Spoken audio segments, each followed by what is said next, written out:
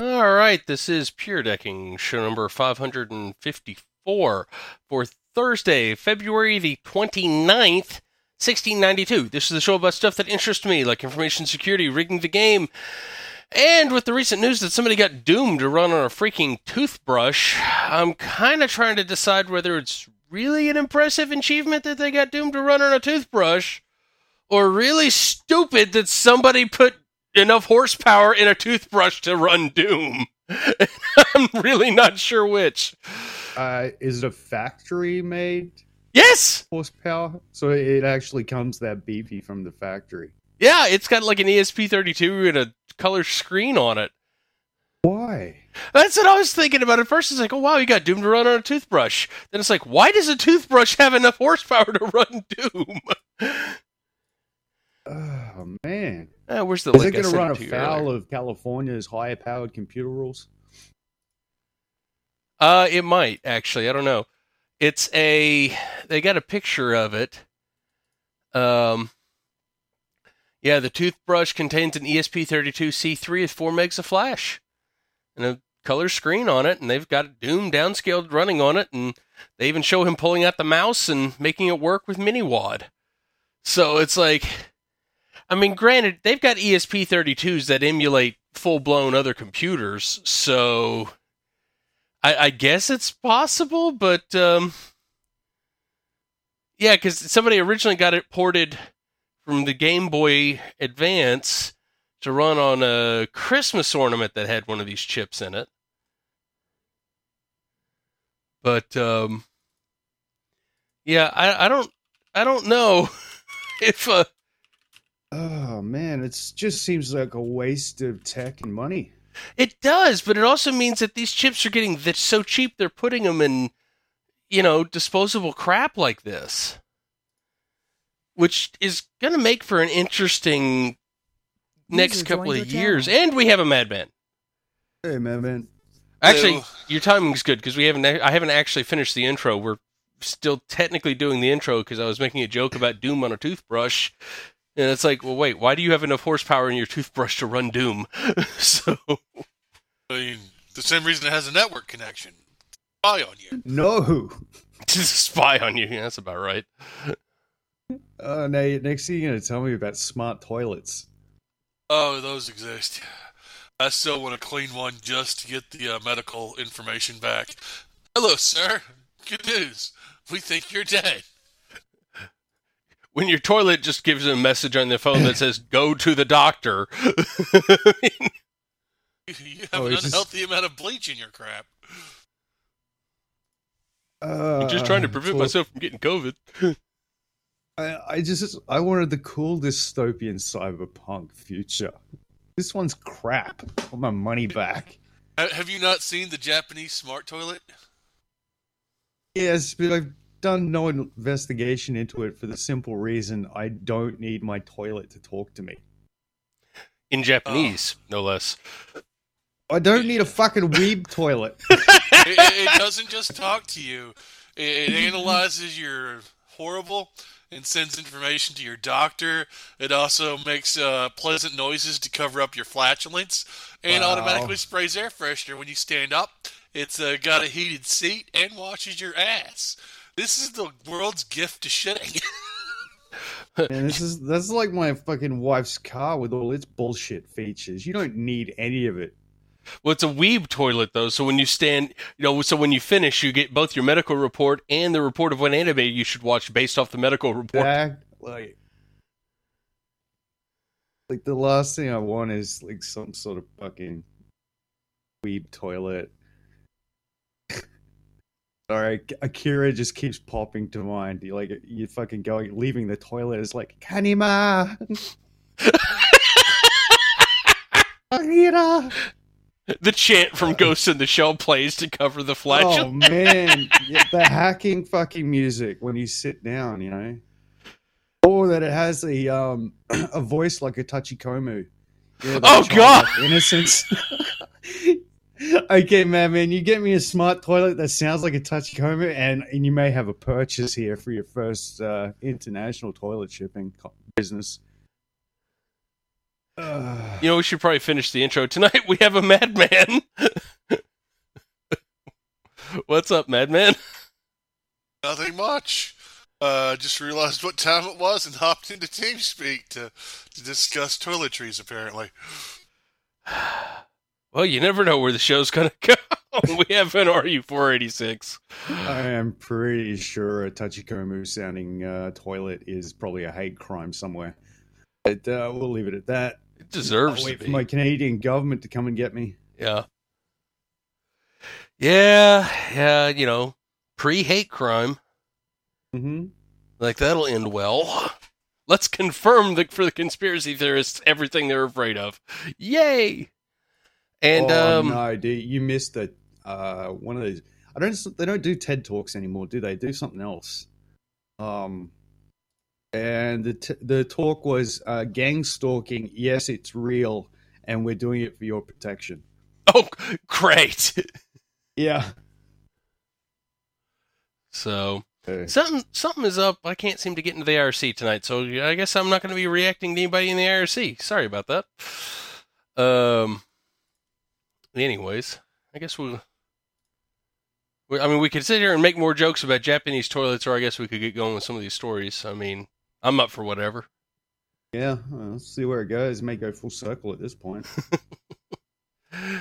Well, I guess we'll get, first one is from Ars Technica. Judge issues restraining order, keeping DOE from tracking Bitcoin miners.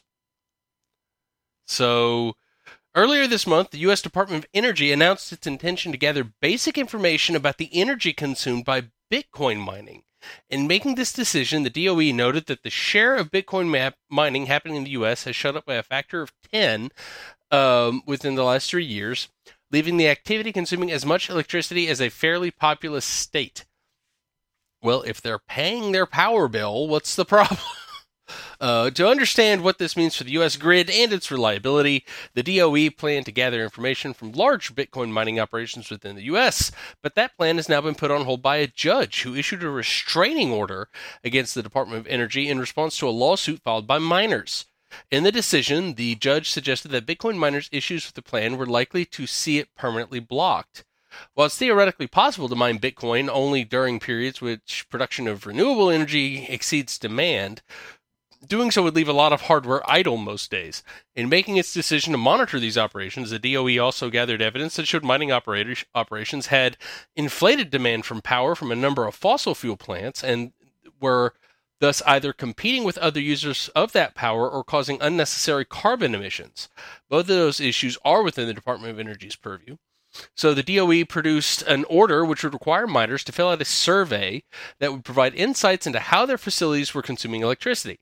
Instead of going through a standard rulemaking process, which could take up to a year, the DOE went a route that involved an emergency order, which required approval from the Office of Management and Budget, which it received in January.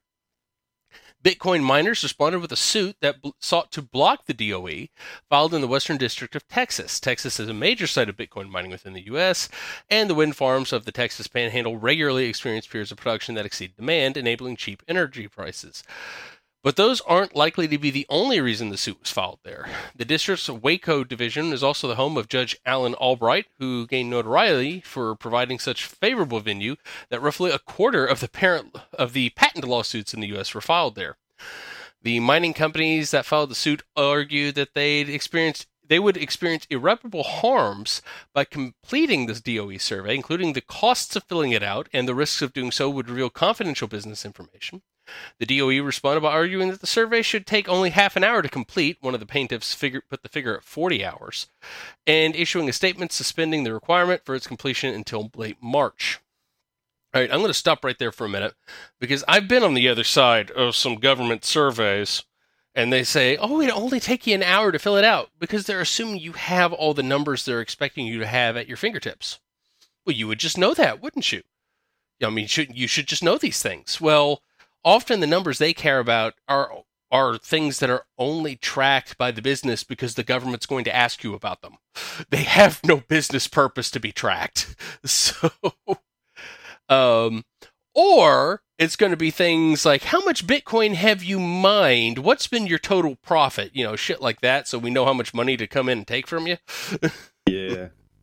And a lot of Bitcoin mining, they were setting up in places where they could produce their own energy anyways. So are they actually pulling from grid? I mean, I'm sure they have a connection to the grid, but I mean, are they like actually pulling from grid all the time? You know what I mean? So I just think the government smells money. Yeah. And they're going for a shakedown. So you wouldn't want to be over-regulated by the environment, scary climate monsters, would you? Okay. I will tell the people that you're making the climate monster angry again. I think you're right that they smell money. I think that's exactly what it is. Because they probably will want to play the carbon credit game. It's like, well, no, look, you're going to have to pay these fines. You're going to have to do this, do that. So, anyways, I mean, I think you're absolutely right on the money with that one. Yeah, this is just a shakedown. They haven't figured out how to shake down the Chat GTP people yet, but they'll get there. Oh, that'll be next. Yeah. Wouldn't want your AI to be overly regulated, would you? Now give us some money for the climate monster. You have anything, Maddman, before I finish the story here? I don't believe it's a shakedown for money.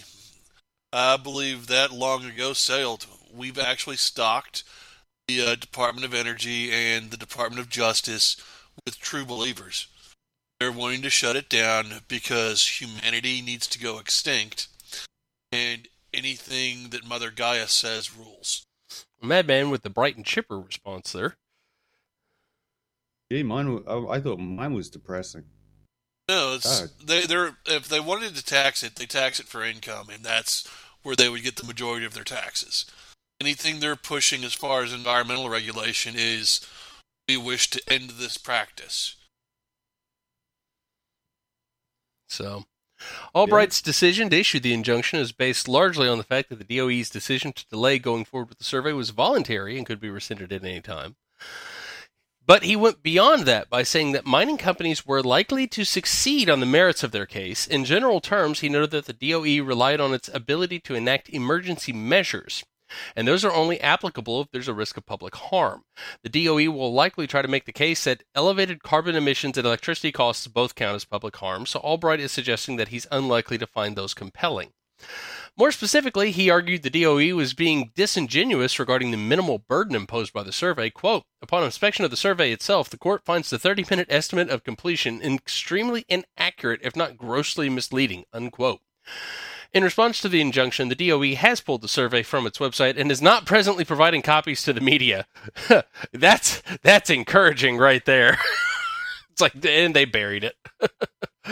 Obviously, there's potential for an appeal, but based on the text of the decision, the DOE is likely to lose if this goes to trial, and that could also end up being appealed. Given the amount of time involved in all of that, the DOE might be better off starting a formal rulemaking process to mandate the completion of its survey in the future. Of course, formal rules can also be the target of lawsuits. All of this to say it's looking like the DOE is going to struggle to get information out of Bitcoin miners, given the rapid expansion of their energy use in the past 3 years. That's going to make planning for future electricity needs that much more challenging. So, the guy who wrote the story did a pretty good job of being fair with how he wrote it, I think. Yeah, I have no complaints about the way it was written, but so Maddman, out of the true believers for the climate monsters and the absolute greed pigs that are Wall Street, who's going to win? I can't see BlackRock going. Believers. Yeah, I can't see BlackRock going. You know what? We're going to forego that $1 trillion we could have made with Bitcoin mining just for the climate monster. They can try to fight it, and hopefully they will for a while. The problem is we've given up our education system to the true believers. Oh, no, I'm not arguing you about the true believers being in power. I would like to see the fight between the true believers and the money monsters. Well, the big issue is once you give up the education system, that means the money monsters are also being taken over by the true believers. They'll concede the fight eventually. You're thinking right now, we've got some of these 40-year-olds that don't quite buy into it still in charge. Okay, so 10 years from now, those 40-year-olds will be 50 and slowly being weaved out by the younger generation. 20 years from that, they're retired, and we just have the true believers running the show. It's a game of time. Dude, I hope to be out of here in the next 20 years because it's turned into a fucking shit show with the true believers. Well, I just find the true believers scary because they actually put out a commercial in Britain a few years back, showing people with a murder button. Oh, you don't buy into our point of view? Click, pop, you're dead. And they're like killing kids and shit with it. They showed children with murder buttons. Yeah, and it's like, they were surprised that people were upset by that.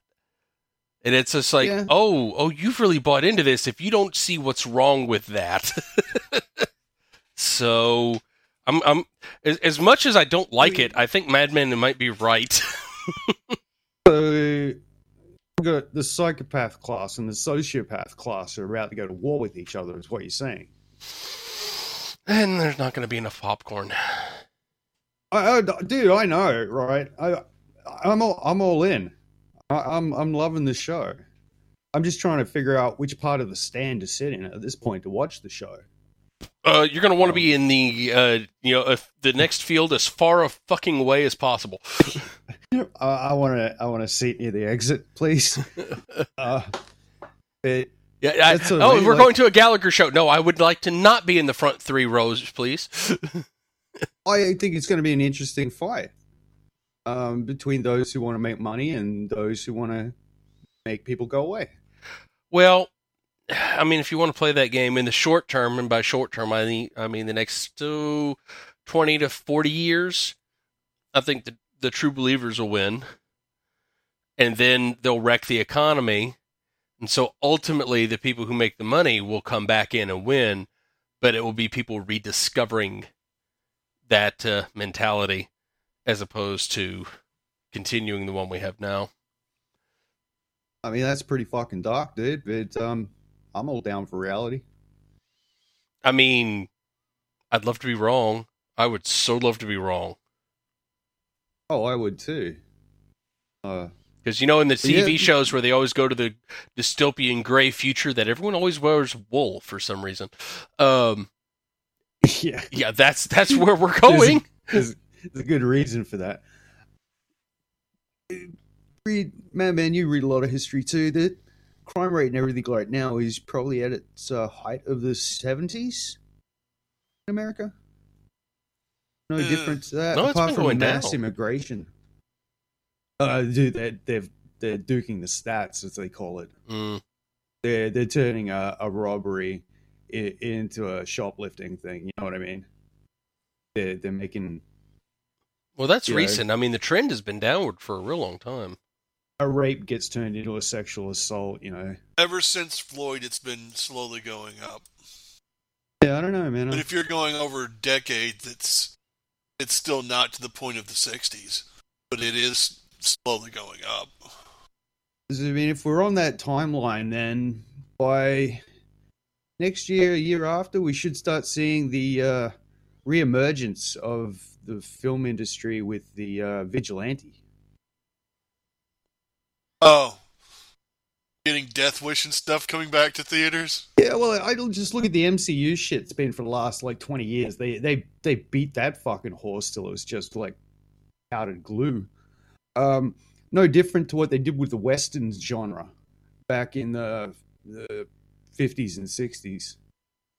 Then you started seeing the Death Wish and that in the 70s. And the 80s was the sort of the Magic Dream era where computers were starting up, things like that. The anti-hero was getting big in the 80s. So you're saying we're due for Westerns to make a comeback? I wouldn't be the first to predict that. I'm not the first one to say that, but I think we'll see the vigilante films start coming up at least small indie projects anyway, if the big studios don't reverse course quickly. See But more. anyway, I'm sidetracking the show, dude. Let's keep going. All right, well, we'll do the next article here. It's from Tom's Hardware. NVIDIA's AI customers are scared to be seen courting other AI chip makers for fear of retaliatory shipment delays, says rival firm. Wow. Wow, I'm like, yeah, Nvidia got really big in the last 2 years, but they ain't fucking, the Sopranos just yet. You know what I mean? A report published on the Wall Street Journal on Monday surfaces an accusation that NVIDIA might be willing to delay data center GPU orders if it becomes aware of a customer looking for greener pastures. Thus, rival AI chipmaker Grok says fearful customers are secretive about acquiring or designing AI acceleration technology for fear of retaliatory shipment delays. This stands in contrast to NVIDIA's own statements on the matter, which says the company is trying to allocate supply fairly to offer customers alternative access to compute while they wait for their shipments. Fear of being found out is so strong that it isn't uncommon for people to deny it. They've had meetings with rival AI accelerator chip firms. Jonathan Ross, CEO of rival chip startup Grok, told the Wall Street Journal, quote, a lot of people say that if we meet with... I'll get it right. Quote, a lot of people that we meet with say that if NVIDIA were to hear that we were meeting, they would disavow it, unquote, Ross told the Wall Street Journal. Quote, the problem is that you have to pay NVIDIA a year in advance, and you may get your hardware in a year, or it may take longer, and it's all shucks, you're buying it from somebody else. I guess it's going to take a little longer, unquote. If true, this revelation have echoes of Intel using strong-arm tactics in the early noughties to... Okay, nobody calls it the noughties. We call it the 90s. God. Actually, no, they're talking about the early 2000s. Naughties. Stop trying to make that be a thing. It's not a thing. Millhouse is not a meme. Anyways, to disincentivize PC-making partners from offering AMD inside systems.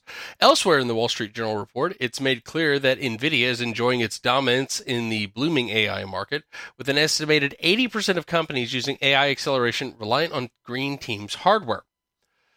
Yeah, go look at all the technology companies laying people off because they expect the AI to replace people. And that technology is not quite as far along as they think.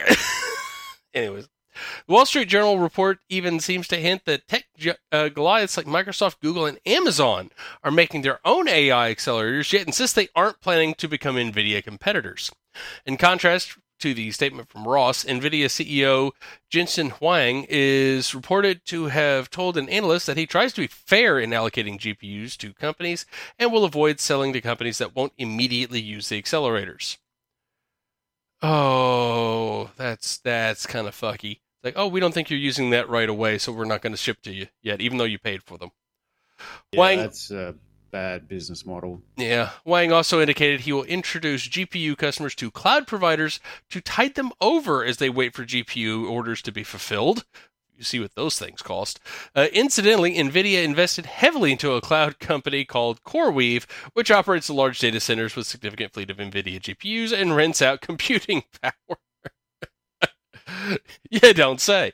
Grok clearly isn't a disinterested third party observing all this from afar. Quite the opposite. In fact, NVIDIA is undoubtedly the 800-pound gorilla of the AI world right now. What isn't clear is whether there's any proof of malfeasance on the part of NVIDIA, or whether anyone would dare come forward with said proof if it exists. That's a big if true story, but the thing is, given NVIDIA's behavior, it's not out of the realm of possibility. I was saying, like, it's only in the last 2 years they've had a mega rise. But damn, are they walking around with their nose in the fucking air, dude? Well, but the thing is, like, NVIDIA's done that before. You're a shitty chip company. Like, you will be on the out once again. Like, NVIDIA are walking around like they're going to be the be-all and end-all of chips. But they've done it before. That's the thing. The early GeForce lines, they had, they were clearly faster than most of the other chips on the market. They were the early GeForces. I mean, you still had 3DFX hanging around, but the only competition was the early Radeon chips, and they just, I mean, the GeForce chips were just. I had the Radeon card, so I had a bit envy when I went to a LAN party and saw somebody rocking the dual GeForces, and it's just like, oh. It's like, don't get me wrong, that Radeon 64 is a nice card, and it could do a lot of fun stuff, but, when you saw the frame rate somebody was cranking out of UT with the dual GeForces, it's just like, oh, man. But, anyways, but yeah, NVIDIA's done that before where they've, allocated shipments and been real careful about it. Actually, I want to say when the first run of the 1080 cards generation came out, they were curating inventory and stockpile. Oh, you couldn't get a 1080 for love of money. Yeah. Okay. And of course, and then again, when COVID hit and everybody was trying to get GPUs, same thing happened. So NVIDIA's done it before where they've played games with their pipeline and played games with people's orders. They don't have the greatest reputation out there in the world. I mean, there's a reason Apple refuses to do business with them. They tried to play games with Apple a few years back because Apple used to use NVIDIA chips for GPUs, and they won't touch them now. So, I mean, they're not doing themselves any favors going ahead, with this attitude that they've got. Well, they do have a real production problem. Someone gets something better. They do have a real production problem in that they can only produce so many of the chips, a day. And there's just not that many lines making there's not that many fab plants that are capable of producing the chips at scale that NVIDIA has designed. And they're also competing not just for fab space, but those NVIDIA GPUs, the AI businesses are competing with the consumer GPUs because people still want cards, they still want to play their games. So it's that market's gotten a little bit better as ATI has caught up with the not ATI, AMD. AMD bought ATI years ago. I'm old. But AMD's caught up with the Radeon cards, and Intel's Arc apparently is getting better. They still have driver problems, but apparently it's getting better. So, but AMD's got the combo, the APU chips, where it's a decent CPU with a fairly decent built-in graphics card. That, that's what's in the Steam Deck. It's what's in a lot of consoles. So, and those are getting better and better. So it's not quite as bleak, but NVIDIA really does have a lock on the whole GPU accelerated math, which is what the AI is using. It's also what things like Bitcoin mining we're using. I think Bitcoin's mostly on ASICs these days. But I think what's going to happen is probably the same thing we saw happen with Bitcoin mining, is that you'll start seeing hardware that's specific to AI acceleration that's not a GPU. Yeah. Based on ASICs and things like that. You'll start seeing custom hardware that's specifically to be an AI accelerator start showing up. And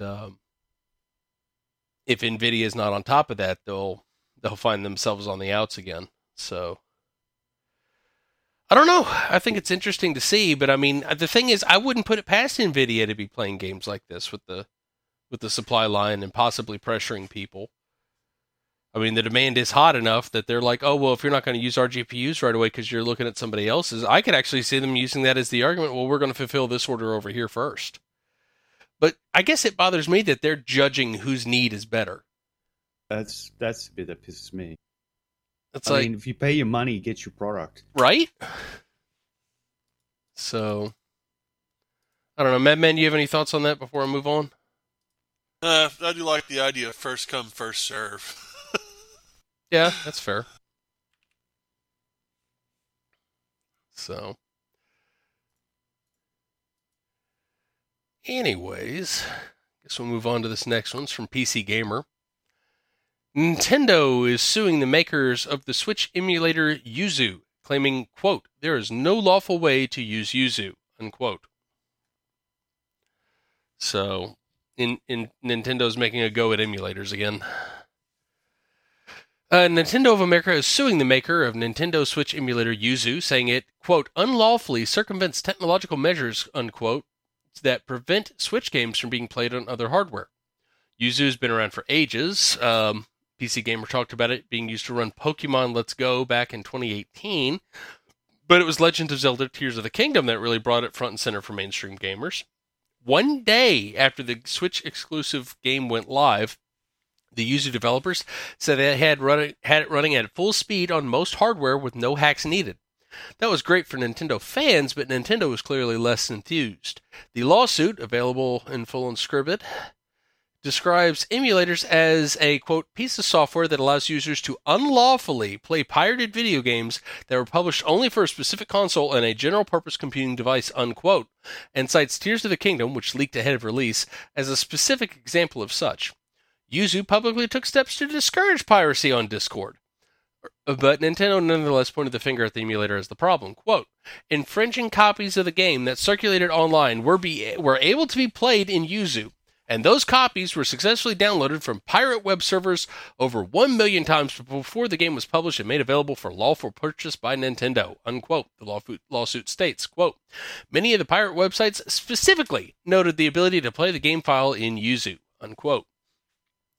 This, of course, isn't the first time emulators have been accused of encouraging piracy.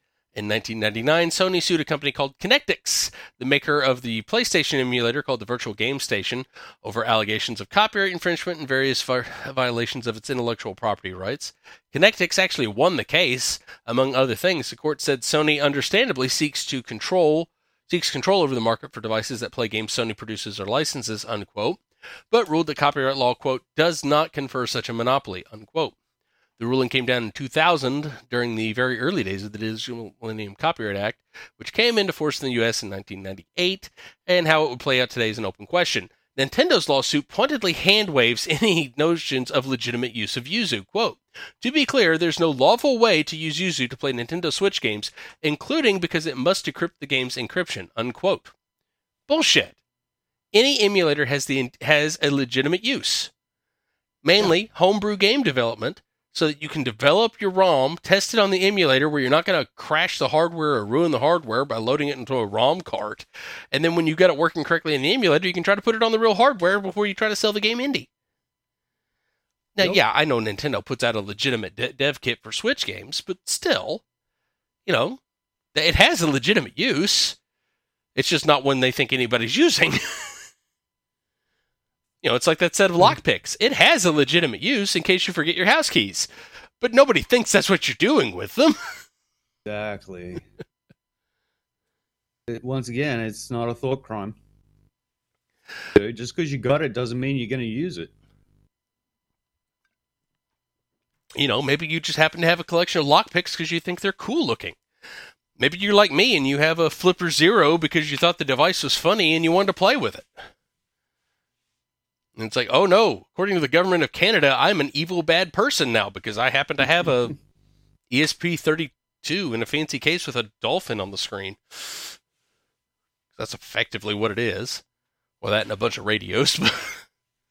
Oh, right, and I'm playing around with Meshtastic nodes, which I've read the reports on, found that later. Apparently these things are considered to be quite the subversive activity, setting up off-grid SMS. How dare you? Yeah. So, God forbid you do, it's like, you one of them ham radio operators? What? That's not allowed? How are we supposed to monitor that?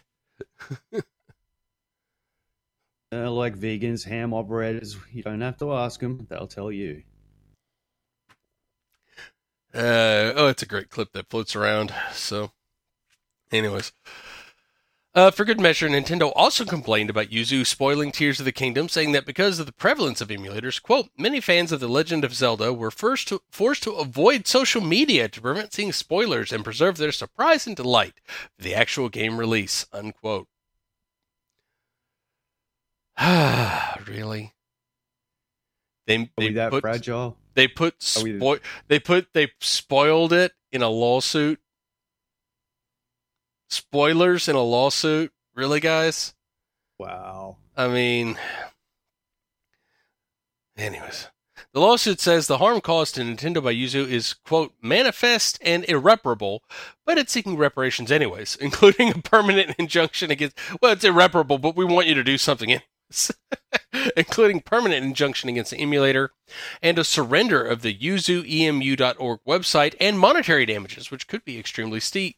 Nintendo is seeking statutory damages of $2,500 per violation of the DMCA's anti-circumvention and anti-trafficking provisions, and $150,000 per violation of Nintendo's copyright, although it may opt for actual damages to be determined at trial. So let's see here. $150,000 per violation of copyright. How many times did they say this game was downloaded? Over 1 million times? You're asking for more money than exists. Typical these days, though. I guarantee you the people who run Yuzu EM don't have... Well, okay, their lawyers know that they're asking for that. They know that it's a retarded amount of money. Their goal is not to make any money. Their goal is to not just shut these guys down, but to scare anybody else who might dare think of challenging Nintendo on anything Nintendo wants to do, for fear they're going to sick the lawyers after them. You and Games Workshop, man. Anyways, lest there be any doubt, Nintendo may pursue the matter as far as it can and will hold makers of Yuzu responsible for paying whatever penalty is assigned.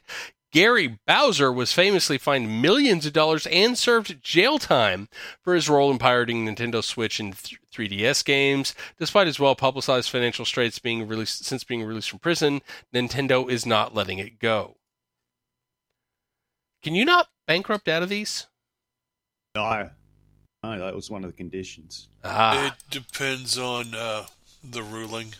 I was going to say, if you get a lawsuit judgment against you for, more money than exists, it's just like, bankruptcy. I mean, duh.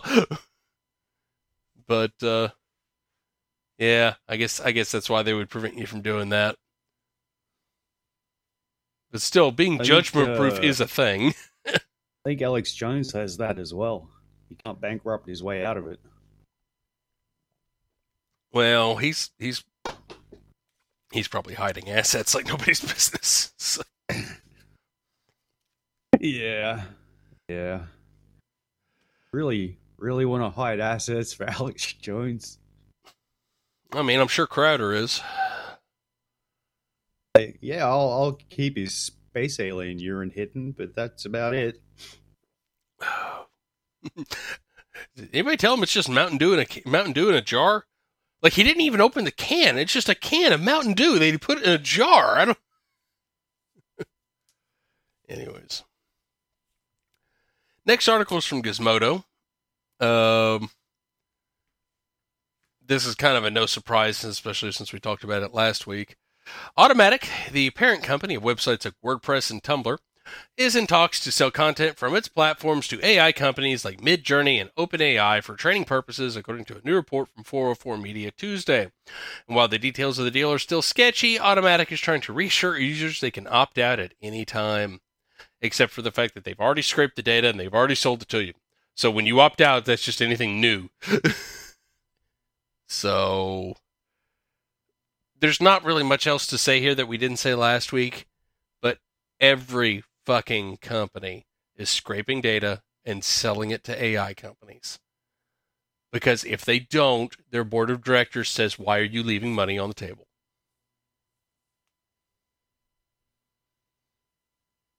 Because we're not evil? That's cute. Somebody get him a lollipop and a puppy. Now let's back to business. In all seriousness, though, I mean, does anybody have anything to say on this? I mean, of course they are. My business model isn't mining my customers for data, it's selling them pizza. Yet they still want you to sign up on that website, have a custom account, track every order and what you order, and just because McDonald's wants you to have an app to order a Big Mac doesn't mean they're selling... Yeah, it does. It means they're selling every fucking thing you type in there. Now, here's the thing. Exactly. Like I said, we talked about it last week, and I realized that after I said something because I know we had talked about Tumblr, but I missed that it was also WordPress. WordPress is huge. I mean, how many little hobby blogs and just project sites and God knows what else have people spun up a WordPress site on? Oh, yeah. So, yeah, the reason I wanted to talk about that is because I missed the WordPress part of that last week, or at least I think I did. I have slept since then and drank a lot. So, anyways, next article. And this is one that I do want to talk about a little bit. AT&T will give $5 to customers hit by the cell phone network outage. Wow, that's big of them. AT&T, well, given the number of people, AT&T says it will give the affected customers $5 each to compensate for last week's cell phone network outage that left many without service for hours. The Dallas-based company said on its website that customers will get the $5 credit on their account within 2 billing cycles. The credit does not apply to AT&T Business, prepaid service, or Cricket, or its low-cost wireless service. AT&T said prepaid customers will have options available to them if they were impacted, though it did not elaborate on what those options would be. Because they're not actually giving anybody $5. They're giving you $5 off your next bill. The outage knocked out cell phone service for thousands of its users across the U.S. starting early Thursday before it was restored.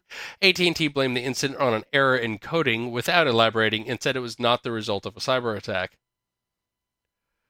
We all know the truth. They're not exactly going to say a shit got hacked. No, we all know the truth. What happened was somewhere in the network, a certificate expired. A certificate that the only person who knew what it did was laid off back in 2019. Yeah. And that the server that issued that certificate was decommissioned probably about 2 years later because nobody knew what it did. Yeah. And if anybody has ever worked with AT&T at a business level, well, yeah. Let's just say we've had some poor experience with them.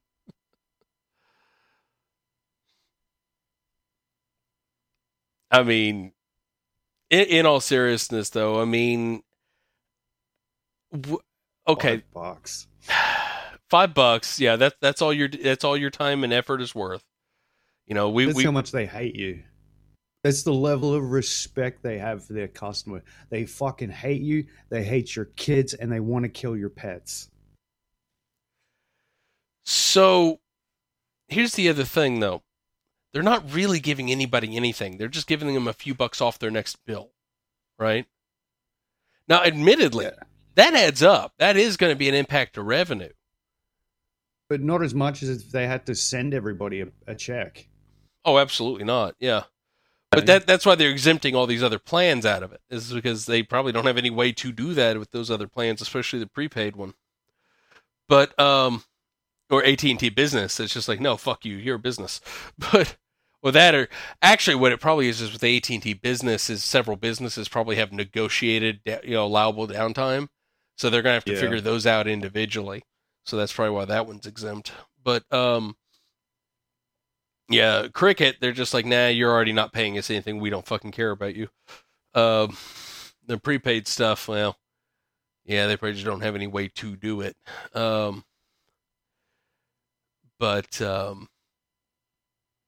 I don't know. I mean, it's a pittance, and do you think they would have bothered if it hadn't made the news? No. I'm not sure, and I'm also not sure what all they should do.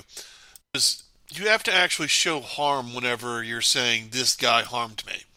True. And if I didn't get a phone call during that outage, I wasn't actually harmed. And I've been off work for a week. I've gotten exactly 6 phone calls, and all of those were on the same day. Was it within an hour of you taking PTO? Because that's usually what happens to me. No, my business leaves me alone whenever I take off. Yeah, no, it's like usually the first day I'm off, within the first hour or two, I'm getting phone calls.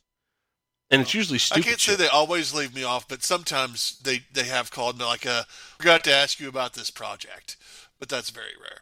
It's gotten better, though. I will say that. It used to be I would try to take a week off, and I'd be getting a phone call every day about something. Hey, can you log in and fix this? I'm supposed to be off. Yeah, can you log in and fix this? I'm, not anywhere near a computer. Well, can you stop what you're doing, go to a computer and fix this? I'm supposed to be off? Yeah, we don't fucking care. No, I'm in the woods. I'm not near a computer. I'm 80 miles from a computer. Well, in fact, you answered the call. You are near a computer.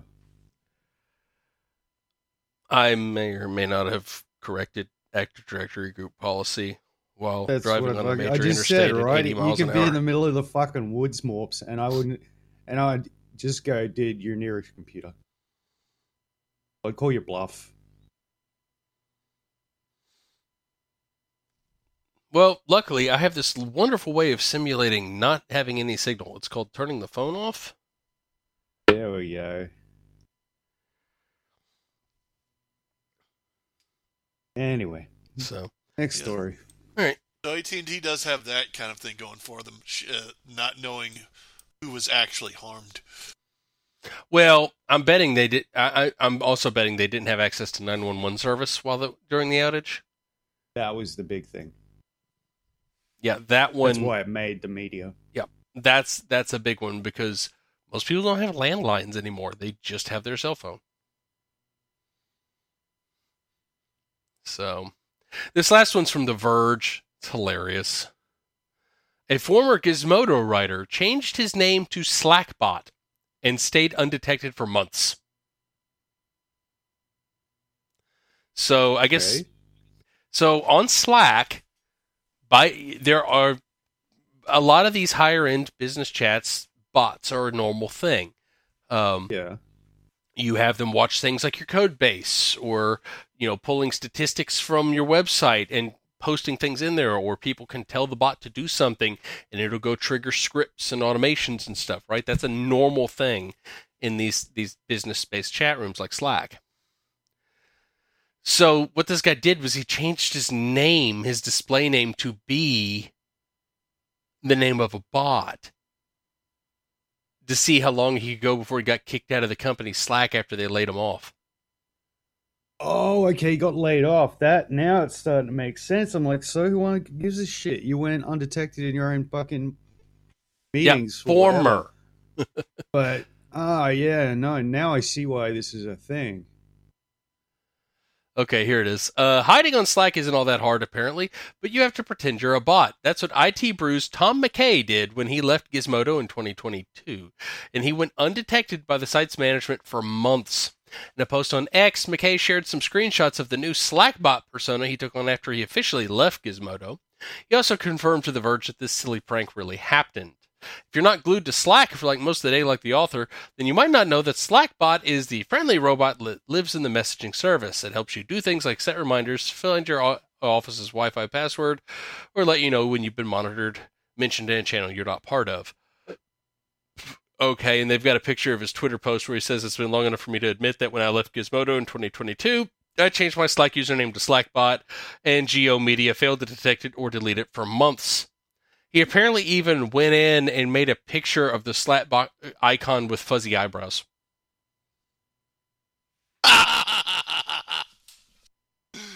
Oh, it needed to be a Johnny Five picture. It should have been a Johnny Five picture. When it was his time to leave, McKay swapped out his existing profile picture for one that resembled an angrier version of Slackbot's actual icon. He changed his name to Slackbot. You can't just change your name on Slack to Slackbot, by the way, as the service will tell you the name's already taken. It does work if you use a special character that resembles one of the letters inside. The old URL trick. Slackbot, though, such as replacing O with Unicode character of O. This is the hold down Alt and hit twiddle numbers on the keyboard so you can Triforce. The move camouflaged McKay's active Slackbot account for months, letting his account evade detection. It also allowed him to send bot-like messages to his colleagues, such as Slackbot fact of the day. Hi, I'm a Slackbot. That's a fact. Have a slacky day. Just fucking with people. Dude, I would have been really fucking with people. His colleague Victoria Song, who previously worked at Gizmodo, isn't all that surprised by the situation and says, quote, as Tom's former co-worker and Geo Media survivor, this tracks. Of course, not every company will follow the trip. Some has security measures in place to prevent the kind of thing. But perhaps Gizmodo's management thought that McKay's account had already been deleted, or they just weren't eagle-eyed enough to spot a duplicate Slack bot with a suspicious pair of brows. So, I will say also, too, most companies usually don't bother to... Some do. Okay. So, I've got experience with Slack and doing this with HipChat and now with Teams. Some of these, it's a right pain in the butt if you're not paying for the highest level of business support to tie your instance of the chat room into your Active Directory or whatever your company's directory is. If you do get those service and do the integration, though, or do like through an Okta or something like that, when you disable your account in the company, it'll also kick them out of the chat room, right? I imagine what most likely was going on here, given what Gizmodo does, is they probably don't have a big corporate network like, Active Directory, assigned workstations, things like your banks do, right? So instead, it was probably a BYOD company. So everybody just had whatever computer they had, and they probably all signed into shared cloud accounts to, submit articles, post on things, Slack, email, that kind of thing. Which is, a way to operate. If you're not wanting to build a lot of infrastructure, that's certainly a way to operate. And if you're operating a news website, it's probably a good way to operate, especially if you have a whole bunch of freelance or semi-freelance writers. So they probably just didn't have anybody who bothered to, they might have had somebody who manually would watch for people who were no longer in the company and go check their accounts and their names every once in a while. So this guy just changing his display name probably meant that it just scrolled right by it because they were, they'd search for his name, it wouldn't come up. Oh, well, I guess he didn't have an account or somebody's already got it. So, in that kind of organization, that's not super surprising. Now, that said, that all he was doing was sending cheeky messages is kind of disappointing. I figured he would have been trying to get into as many other channels as he could to monitor stuff and get inside scoops for wherever he ends up working, I guess, which is probably not legal, but since when has that ever stopped anybody, at least in that industry? Yeah. So... But it is a hilarious prank in my mind of changing your name to match the bot. Let's see. Actually, that's not the first time I've seen that, now that I think about it. Used to, years ago, when I worked for a school, whenever we caught a new botnet, we'd go report it to Shadow Tracker. And occasionally I'd get into the CNC channels, and when I would report it to one of the other researchers, they would, ask me for what format the clients are pointing in as so they could copy the style when they joined in so they'd be less likely to get caught. Especially because I'd usually get caught fairly quickly because I would have whatever random ass name I put in there. So. Anyways, I don't know. I thought that was funny. Did no one notice two bots in the channel? Nope. Or did he kick out Slackbot? No, nobody noticed. And if somebody's manually doing it, they probably wouldn't ever actually scroll through and see how many... they were probably just searching for names. Just go into the search box, punch in the name. Nothing comes up. Oh, okay. Well, whatever. So. Anyways. Any thoughts on that before we move on? Yeah, I don't guess I've really gone through to see how many bots were in my channel. When I look for someone, it's just a specific person. When I find them, I stop looking. Yep. And you probably don't sit there and scroll through every name either. So if you were, you might go, oh, wait, there's two Slack bots in here. But honestly, especially in a company like that, the chances that somebody actually scrolled through the list rather than just searching for a name, pretty low. So, anyways.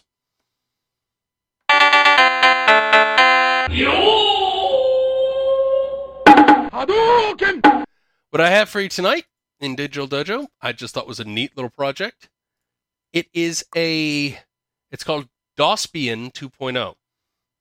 And what it is it's a modified Raspberry Pi image that boots directly into DOSBox. So if you're wanting to build up a retro gaming system, instead of trying to acquire an actual Pentium 1 or 486, which can be a pain in the butt to get one working and get discs and all that fun crap, instead, bog standard Raspberry Pi. Looks like they wrote it against the Raspberry Pi 4. This image, and this image, and then whatever DOS games you got, just off SD card, modern stuff. There you go. Nice, easy, quick way to get a DOS system up and going. Cool. And they've got it. They showed a Raspberry Pi 4 2 gig playing Diablo 1. They actually loaded Windows on it. Red Alert, Diablo. He had some other stuff he was testing on there. Of course, Doom. It's not a toothbrush, so but yeah, they were showing a bunch of other DOS software on there too. So Windows 95. But anyways, thought it was cool. Thought I would share that. But that's all I got for tonight. Of course, listen to the stream. We're always working on it. Beer Decking every Thursday.